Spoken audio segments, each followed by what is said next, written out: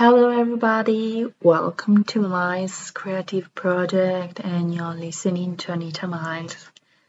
Today, I will talk about a vivid imagery topic daydreaming. How can you define this term? It is a spontaneous form of thought, a natural mental activity that occurs when a person's attention is not focused on the immediate environment.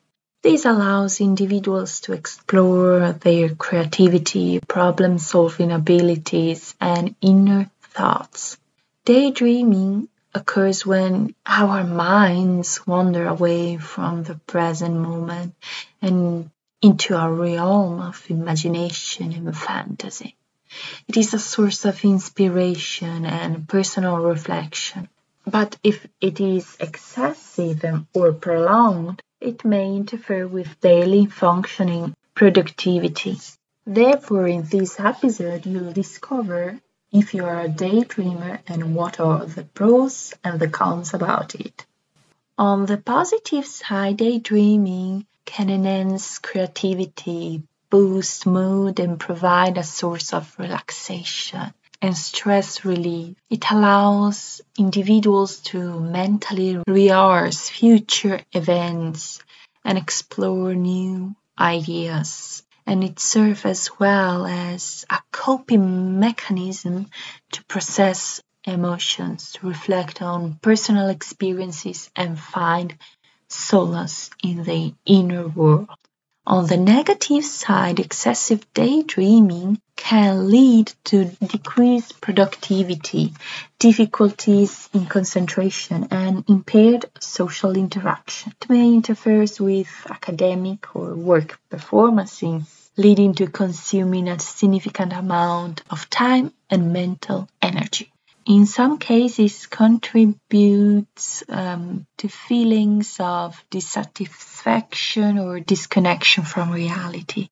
When we are spending time lost in our daydreams, we may neglect our responsibilities and tasks, leading to somehow hinder our ability to achieve our goals and aspirations, and as well as potentially impact our relationship. Disconnecting from the reality may lead to a lack of engagement and attentiveness in conversations and interaction. But what are the characteristics that distinguish an individual as a daydreamer?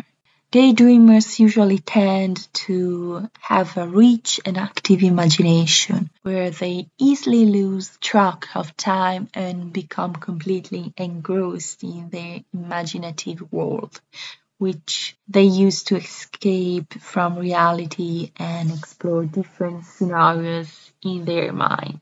This kind of absorption into the imaginary world can be both a strength and a weakness, as it allows daydreamers to fully immerse themselves in their fantasies, but it may develop challenges to stay focused on the present moment or complete tasks in the real world. Daydreamers often have a strong desire for exploration and adventure, exploring new ideas and developing curiosity and openness to new experiences, leading them to be more receptive to different perspectives and can fuel their creativity as well as dissatisfaction with the mundane aspects of everyday life, as they constantly seek stimulation and novelty in their daydreams. Usually, daydreamer uses this ability to cut off a space to reflect on their lives, process their feelings, and gain insights about themselves and the world around them. This introspective nature can contribute to their personal growth and self-awareness, and they tend to be highly sensitive and empathetic, as well as compassionate and understanding individuals who can relate to others on a deep level, putting themselves into the shoes of different character or situations more easily. You walked in, caught my attention. I've never seen a man with so much dimension. It's the way you walk, the way you talk, the way you make me feel inside. It's in your smile, it's in your eyes. I don't wanna wait for tonight. So I'm daydreaming with my chin in the palm of my hands about you, and only you. Daydreaming by Ariana Grande is about a young woman who is daydreaming about someone she loves, remembering that who didn't escape from reality to fantasize about that as well.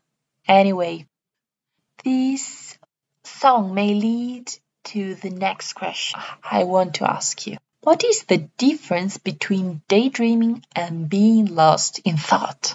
There are some key differences. The first is the level of awareness. Daydreaming means engaging in a fantasy scenarios consciously by creating and controlling the content. On the other hand, being lost in thought often implies a deeper level of absorption where the person may not be fully aware of their surroundings or the passage of time. The second key difference is the content and the purpose of the mental activity. Daydreaming often involves vivid scenarios that are unrelated to the present situation, and it is a way to escape a pleasurable and enjoyable experience. On the other hand, being lost in thought often involves more abstract or analytical thinking, usually driven by a need of introspection, self-reflection, or deep contemplation. The last key difference is about duration and frequency.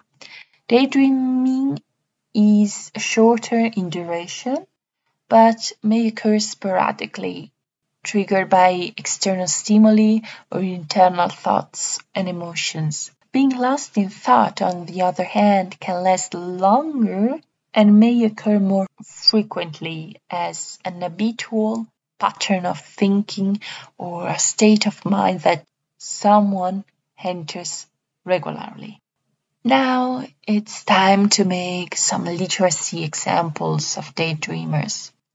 The first is Walter Mitty from James Thurber short story The Secret Life of Walter Mitty. Walter Mitty is an ordinary man who often escapes into vivid daydreams to cope with his mundane life, transporting himself to various exciting and heroic scenarios. To temporarily escape reality, Walter Mitty has been portrayed in the most recent film adaptation by Ben Stiller, if you remember. Maybe you watched the movie. Anyway, another example of a daydreamer may be Jay Gatsby from The Great Gatsby, written by Fitzgerald.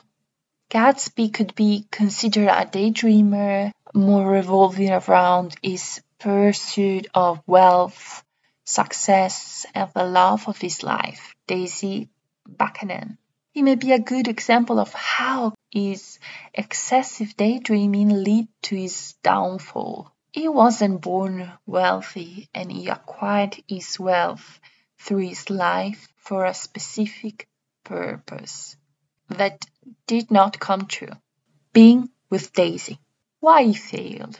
He was more focused on his imaginary world than reality, creating an illusion, but still believing in reaching the green light that represents his dream, meeting Daisy again and winning her heart back.